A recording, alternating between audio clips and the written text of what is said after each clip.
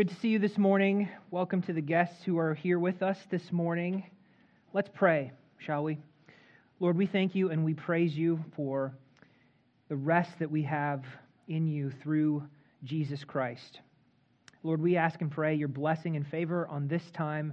Lord, as we look to your word, would you give us instruction, give us encouragement? Would you grow and strengthen our faith? Would you encourage our faith, the hope that we have today?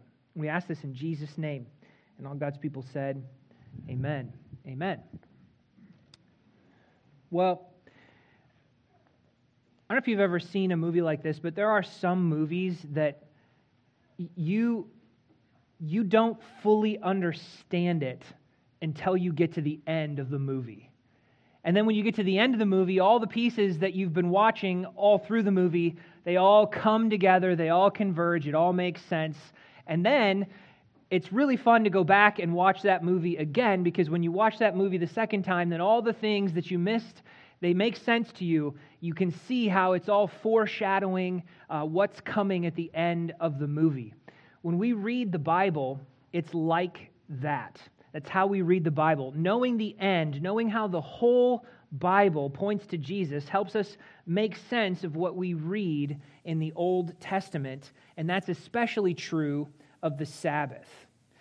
We're continuing our series through Deuteronomy this morning. We've been working slowly through the Ten Commandments. Today we're looking at the fourth commandment. So if you have your Bibles, open back up to Deuteronomy chapter 5, where we were just a moment ago. Deuteronomy chapter 5. And the fourth commandment can be shortly summarized like this: observe the Sabbath day to keep it holy. That's the first verse, verse 12. The fourth commandment, which we read in full just a moment ago, is the longest. It's the most detailed of the Ten Commandments. It's mentioned in the Old Testament more than any of the other commandments. It's clear that the principles of rest and worship are important to God. The question that we want to answer today is, how does the fourth commandment apply to us as Christians? Notice carefully, I didn't say if this commandment applies. I said, how does this commandment apply? All Scripture is breathed out by God and is profitable for teaching, for reproof, for correction, and for training in righteousness, so that the man of God may be competent, thoroughly equipped for every good work. So the question is not if the fourth commandment applies. The question is, how does it apply for us as Christians? Is it a one-to-one application? In other words, must we do exactly as the Israelites were commanded? Must we offer 2 lambs as a burnt offering every Sabbath as they were commanded? Numbers 28, verses 9 and 10. Must we keep it on Saturday as they did? Deuteronomy chapter 5, verse 14. Must we put to death everyone who profanes it, as they were commanded to do? Exodus 31, verse 14. And if not, why not?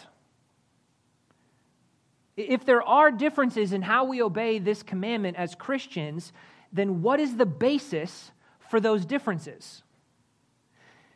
The differences are because of Jesus. Now, time doesn't permit me to give a detailed explanation of how the Old Testament law applies to the New Testament Christian, but that question is crucial to understand how we apply the law, including the fourth commandment. I'll direct you to my sermon from Luke 16 that answers that question in greater detail. It's called The Law and the Christian. In short, though, the whole Old Testament remains valid. It has to be understood and applied in relation to Jesus, to who it points and who fulfills it. The question is not how much of the Old Testament applies to us as Christians. All of it applies. The question is how.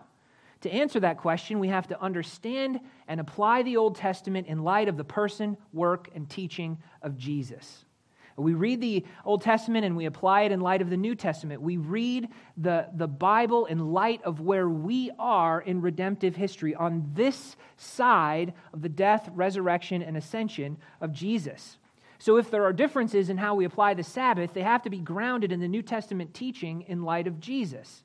So, for example, we don't offer sacrifices as the Old Testament commands because Jesus is our perfect and final sacrifice. We no longer have the sacrificial system of the priests and the temple because those things served as a copy and shadow of heavenly things. Hebrews chapter 8, verse 5.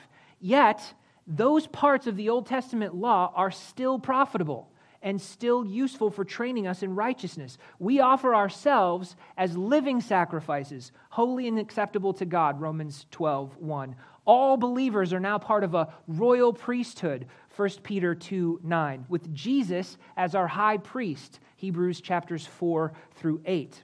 Believers individually and corporately together are the temple of God, where God's Spirit dwells, 1 Corinthians 3:16 and 6:19. What is the point of all of this? The point is that like these other aspects of the law, Jesus transforms the Sabbath law because he is the fulfillment of it. The Sabbath, like all law, points us to Jesus Christ. So we read in Colossians chapter 2, verses 16 and 17, "Therefore let no one pass judgment on you in questions of food and drink, or with regard to a festival, a new moon, or a Sabbath. These things are a shadow of the things to come, but the substance belongs to Christ." Jesus is the fulfillment of the Mosaic Sabbath law, and that transforms how we understand and apply the fourth commandment as Christians. Now, God rested on the seventh day, Genesis 2:3, Hebrews 4:4. And the author of Hebrews is helping us note that rest, God's rest, was something that humans were meant to share with him. However, because of the fall, we lost the prospect of that rest. It was broken. And after that, God began to work toward restoring us to his rest. The Sabbath day was one step in that process. It was a shadow, but the substance belongs to Christ. As Christians, we enter God's rest through faith in Jesus Christ. That's what Hebrews chapter 3, verse 7 to chapter 4, verse 10 is about. There is a promise of entering God's rest that still remains. Chapter 4, verse 1, verse 6, verse 9. And it's only through faith in Jesus Christ that we enter God's rest, his ultimate heavenly rest. So that's why Jesus said, "Come to me, all you who are labor and heavy laden, and I will give you rest," Matthew 11:28. That rest is both present and future. We have rest in Christ Jesus now, and we will enter ultimate rest when we reach heaven. Jesus is the substance rather than the shadow. Sabbath is meant to point us to him and the true rest that we find in him. We rest in the finished work of Christ. We cease from our flawed labors trying to earn our salvation by good works. That's the most important way that we keep the fourth commandment, resting in the finished work of Christ and trusting in Christ alone for salvation. Now, I say all of that this morning to help us understand that the Sabbath law points to and has been fulfilled in Jesus Christ. And so its application for us has been transformed. Yet, the moral principles that we see in the fourth commandment still apply to us. The moral principles of setting aside one day a week for rest from labor and regular worship still apply. But the day of the week, the death penalty, thankfully, the burnt offerings no longer strictly apply.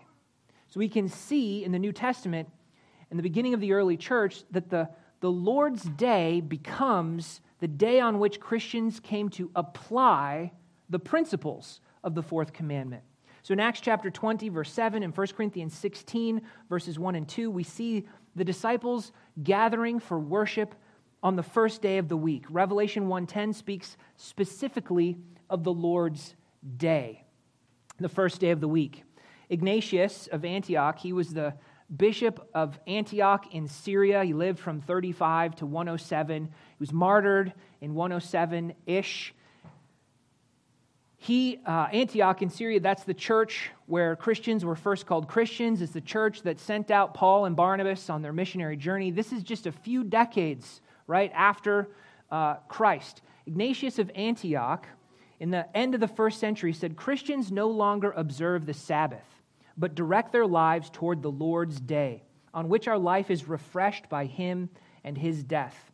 Justin Martyr, the well-known apologist from the 2nd century, also wrote, "The church met for worship on Sunday because that's the day that Jesus rose from the dead." Historically, it's clear by the latter part of the 2nd century that Sunday was the regular day of Christian worship everywhere. Everywhere. This has led many people to conclude that the Lord's Day should be observed as the Christian Sabbath, but strictly speaking, it's more accurate to say that the Sabbath has been fulfilled, but we keep its principles of rest and worship on the Lord's Day because that's the day that Jesus rose from the dead and established the new covenant. Now, with all of that being said, what we're going to do today is examine the fourth commandment, what it teaches, and then draw out the principles of application for us as Christians. So the message for us today is, there we go, to keep the principles of the Sabbath by setting aside the Lord's Day for rest and worship. We'll unpack the fourth commandment and then draw several applications for how we honor the Lord's Day. So first, let's take a look at what the Sabbath meant for them in the Old Testament. Let's unpack our text and see what it means. Verse 12 tells us the what they were to do. God says, "Observe the Sabbath day to keep it holy, as the Lord your God commanded you." To keep something holy means setting it apart, sanctifying it, setting it apart from common use and reserving it for a sacred purpose. God is saying, don't treat the Sabbath like any other ordinary day. Set it aside for me. Now, in Exodus 20, verse 8, God says, remember the Sabbath. But remembering the Sabbath is more than just like mentally remembering it. It's more like remembering your anniversary. You don't say on your anniversary like, oh yeah, I remember it's my anniversary today. No, your anniversary is a special day. It's a day that you set aside to focus on your spouse. You celebrate your relationship. You spend time together. You might go out on a date or give a gift. In a similar way, the Sabbath is a way to show their devotion and love for God. The fourth commandment requires us to honor God by observing one day as sacred, devoted to the Lord. Now, verses 13 and 14 tell us the how. How were they to do this? We keep the Sabbath holy. We sanctify it by setting aside one day for rest and worship. God says, 6 days you shall labor and do all your work, but the seventh is a Sabbath to the Lord your God. On it you shall not do any work. It was a day of solemn rest, a holy Sabbath to the Lord, Exodus 16:23. The Sabbath was a special day, kept holy by ceasing from common work and dedicating it to worship. But how do we do this? Well, the first part of this command is often overlooked. 6 days you shall labor and do all your work. It's our duty to work. Work is a good thing. We were created to work, to live and work on this earth.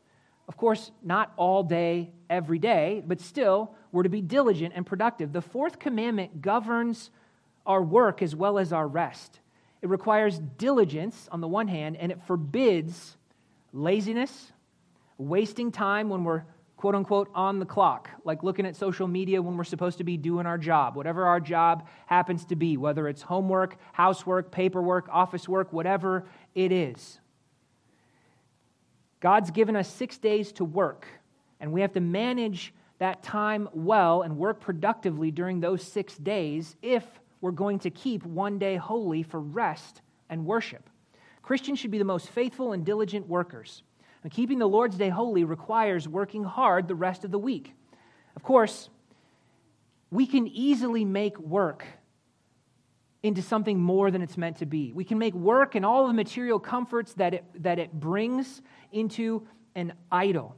We can begin to depend on ourselves and neglect God's primary claim on our lives. Work can dominate our life and define who we are. The Lord's Day forces us to stop and rest. It reminds us that we depend on God to provide. Exodus chapter 16. So it's a defense against the idolatry of work and materialism. But God gives us 6 days for work and 1 day for worship. The fourth commandment means worshiping the Lord on His day. Like we said, to keep something holy means to dedicate it for worship. So 6 days are for work, and 1 day is set aside especially for God and his worship. It's a Sabbath to the Lord your God, verse 14.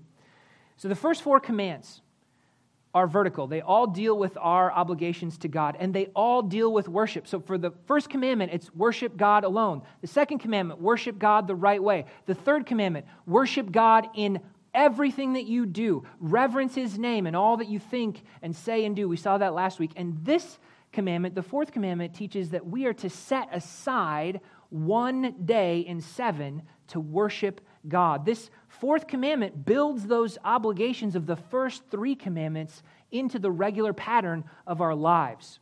Leviticus 23, the Sabbath is at the top of the list of God's appointed feasts. Leviticus 23, verse 2. Leviticus 23:3 says, 6 days shall work be done, but on the 7th day is a Sabbath of solemn rest, a holy convocation. What's a holy convocation? A convocation is an assembly of persons gathered together for a meeting, in this case, for worship.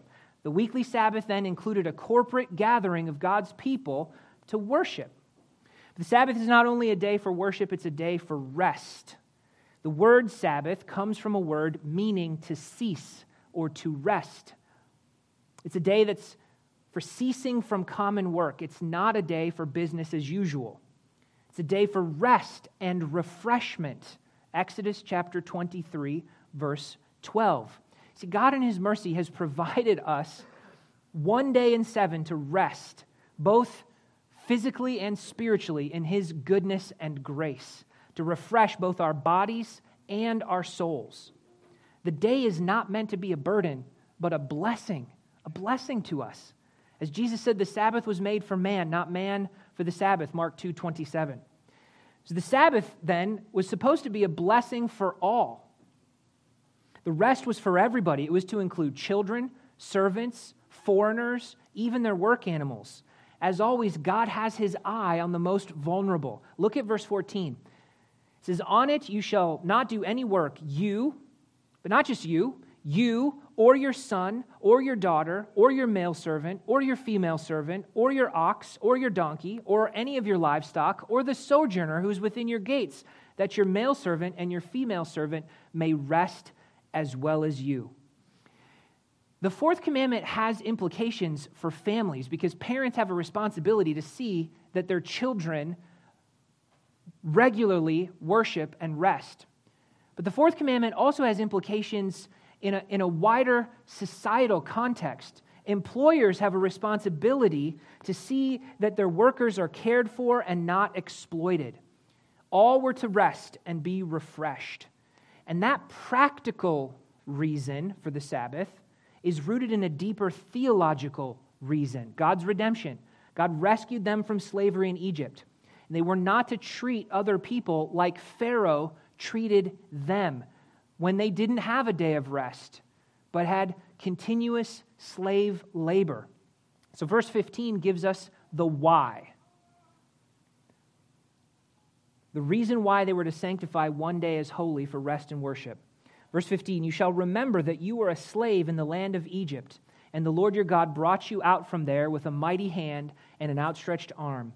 Therefore the Lord your God commanded you to keep the Sabbath day. It was a day of rest, to remember their salvation with thanksgiving. A day of rest and worship, celebrating God's gracious deliverance. But that's a different reason for keeping the Sabbath than the one that was given in Exodus chapter 20, verse 11, the first giving of the 10 Commandments. There, Moses said, the reason was creation. Exodus 20:11 says, for in 6 days the Lord made heaven and earth, the sea and all that is in them, and rested on the 7th day. Therefore the Lord blessed the Sabbath and made it holy. That's the biggest difference between the 10 Commandments listed in Exodus and the 10 Commandments in Deuteronomy. But those don't conflict with each other. Those two reasons complement each other.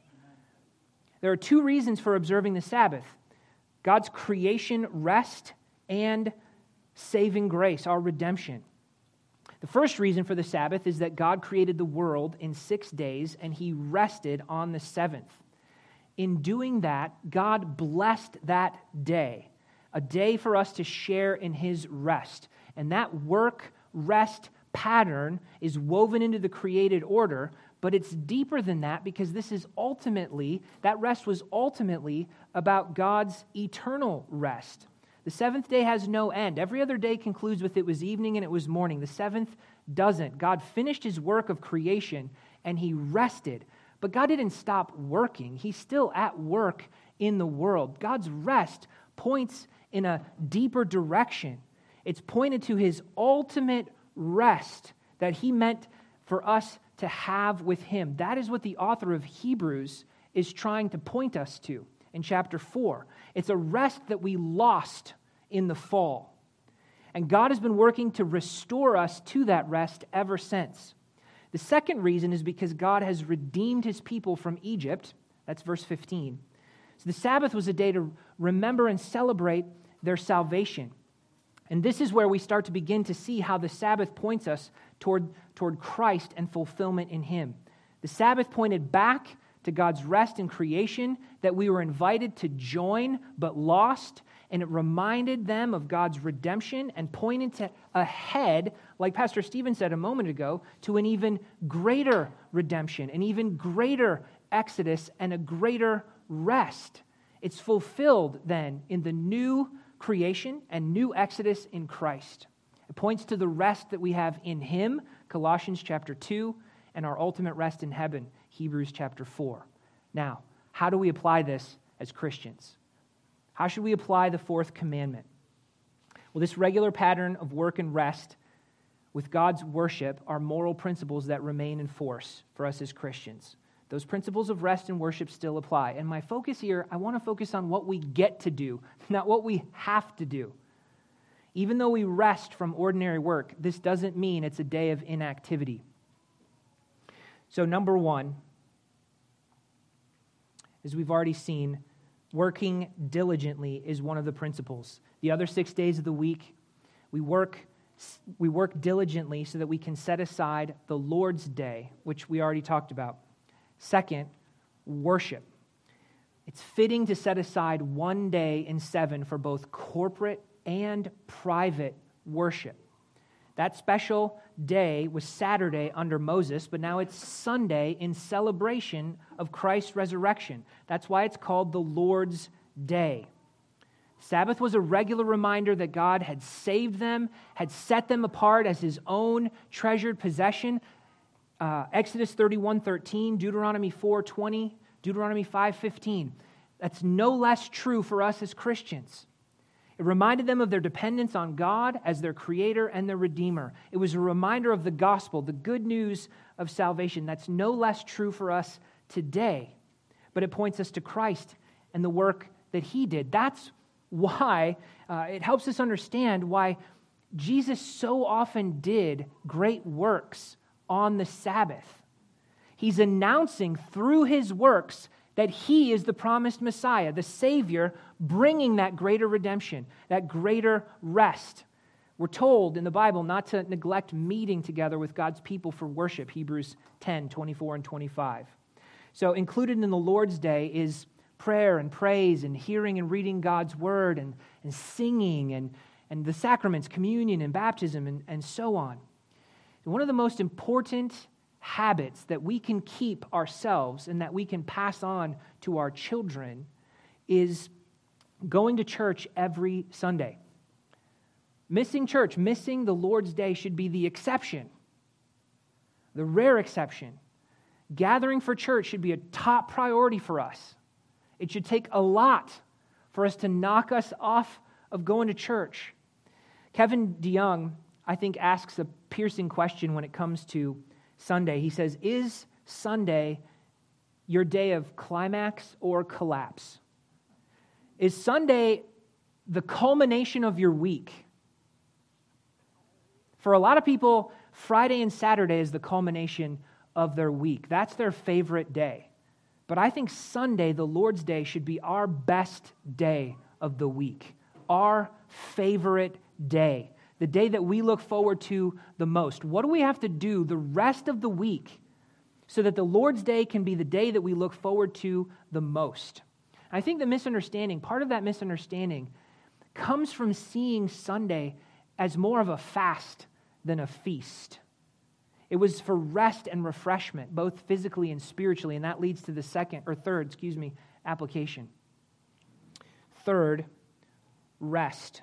Part of the intention of the Sabbath rest was man's refreshment. Exodus 23, verse 12, Deuteronomy 5, 14. As we said, the Sabbath was made for man, not man for the Sabbath. Jesus teaches God created the Sabbath to benefit man, not the other way around. Sabbath was meant to be a blessing, not a burden. It's for ceasing from the rat race. So as a farmer, that meant they don't have to worry about working in the fields. As a businessman today, it might mean not checking your emails. Instead, take a nap, go for a walk, ride your bike, spend time with your family and friends, read the Bible or a spiritual book, spend time in prayer and meditation. God desires this day for man's rest and refreshment, physically and spiritually. So things done on the Sabbath should be things that promote life and well-being and refreshment, things that all uphold the honor and worship of God. We live such harried lives, and we have to trust Christ enough to stop and rest. We're so busy, so fast-paced, we run ourselves ragged. We often feel stressed and overwhelmed, and it's like, can I just have a break? I need a day for a break. And God says, I've given it to you. It's the Lord's day. I remember my first semester in seminary. I was working as a pharmacist. I was going to grad school full time. We were planting this church, and we just had our first baby. It was crazy busy. Crazy. But I decided to set aside Sunday as a day of rest, trusting that the Lord was going to make up for it on the other days with more efficient work so that all the work would get done. And He did. Sunday became my favorite day of the week. The only day, really, of rest and refreshment. We have to trust Christ enough to stop and rest. It's a day off the clock to stop the frenzy and to rest and be refreshed. The Pharisees came up with a bunch of rules for things that they could or couldn't do on the Sabbath. They did that because they wanted to obey God, but in doing so, they turned what was meant to be a blessing into a burden. That's a mistake that people who desire to observe Sabbath principles fall into again and again. Why? I think it's because we think of the Sabbath as a fast rather than a feast. Leviticus 23 tells us, though, that the weekly Sabbath day was one of the Lord's appointed feasts for sacred assembly. It's a day for rest and worship, but a day for feasting and fellowshipping with God's people, a day for singing and rejoicing and refreshment. The point is that the Sabbath is to be a gathering of God's people locally as a regular feast of celebration. They didn't get to do that in Egypt. They worked relentlessly. This joyous nature of the Sabbath is confirmed in the prophets. The loss of it is presented as a judgment. It's something that the prophet Jeremiah laments, Lamentations 2:6. Not having the Sabbath was a reason to grieve. So the Lord's Day should be marked by rejoicing and gratitude and celebration and feasting and fellowship and worship. We know the early church spent time feasting and fellowshipping on the Lord's Day. 1 Corinthians 11, we learn the early church had this meal together where they participated in communion, the Lord's Supper, as a part of it. They called it a love feast, Jude 1:12, and it was robust. This is a big deal. Paul doesn't rebuke them for the feasting, but for the selfishness of it. Some of them were getting drunk and other people were going hungry. His problem was not the feasting. It was the fact that they were leaving out the poor. The Lord's Day was a feast, not a fast. So gathering of God's people to rejoice and give thanks to God, they're fitting. It's why we have a fellowship meal. It's why we practice hospitality. It's why we fill our worship with song and our tables with laughter, because we have a source of hope and joy that cannot be quenched. We have something to celebrate together, something worth celebrating every week with great joy. So let's not miss the greatest pleasure in all of this, fellowship with the living God. for mercy. The Sabbath was a mercy for servants and sojourners, so that they may rest as well with you, it says. This is one of the things the Pharisees missed. Jesus' example in teaching shows us it's lawful to do good on the Sabbath. It's fitting on the Lord's day to do acts of mercy, benevolence, and to give to those in need. So Paul told the Corinthian church to take up a collection every Lord's Day, on the first of every week, as an offering to help the church in Jerusalem, 1 Corinthians 16, 1 through 4. The Lord's Day is about the good news of God's grace and mercy. And what better way to display that is to extend God's grace and mercy to other people. Lastly, rest in Christ. That's the ultimate aim. It's the most important principle. We keep the fourth commandment by resting in the finished work of Christ. We enter God's ultimate rest by faith. We cease from trusting our works and trust in Christ alone for our salvation. As the Heidelberg Catechism says, every day I rest from my evil ways. Let the Lord work in me through His Spirit and begin in this life the eternal Sabbath. It's a weekly reminder that salvation is not your own work. Amen? We rest from sin. We rest from guilt. We rest from works as a means of our own righteousness. We rest every day in the finished work of Christ. It's a reminder we enter that rest, God's rest, through faith. The Lord's Day anticipates that. It points us to that. So the Sabbath was a shadow, but the substance belongs to Christ. Because Christ is the fulfillment, Christians are free from observing feast days like the Sabbath, yet the principles of the Sabbath were appropriated early on for the Lord's Day. So the Lord's Day then is a day to gather for worship, a day to rest from work and be refreshed, a day for mercy, and most importantly, a reminder to find our spiritual rest in Christ every day of the week. Every Lord's Day we rest and we worship. We focus on what we get to do. We get to rest. We get to worship. We get to fellowship. We get to show mercy. We get to study God's word. We get to pray. We get to refresh our bodies and our souls in the goodness and grace of God. So what should it look like? Our attitude should be one on the Lord's Day of worship and delight and hope. And our priorities should be worship, devotion to the Lord, hearing God's word, singing His praise, feasting and fellowshipping with God's people, resting and refreshment and mercy. So when you think about what to do on Sunday, ask yourself, is this going to help us or hinder us in these things? The Lord's Day is a day of rest and worship with feasting and rejoicing because Jesus Christ rose victorious from the grave and He brings a new creation and a greater redemption. It's a foretaste every single week. It's a foretaste of God's ultimate rest that He prepared in creation, that we lost in the fall, but it's been restored in Jesus Christ. Amen. Let's make it the best day of the week. Amen? Let's pray. God, we thank You and we praise You for sending Jesus Christ. We thank You that He is the fulfillment of the Sabbath. We thank You that we find our rest in Jesus Christ, Your Son. God, we ask and pray that You would help us to honor You on the Lord's Day every week. God, that You would refresh us, that our worship would please You, that it would be a blessing. God, let it be a constant reminder of what's to come, this ultimate rest that we look forward to in heaven. Oh, we long for that day, Lord. We long for that final rest. We thank You and we praise You in Jesus' name. And all God's people said, Amen.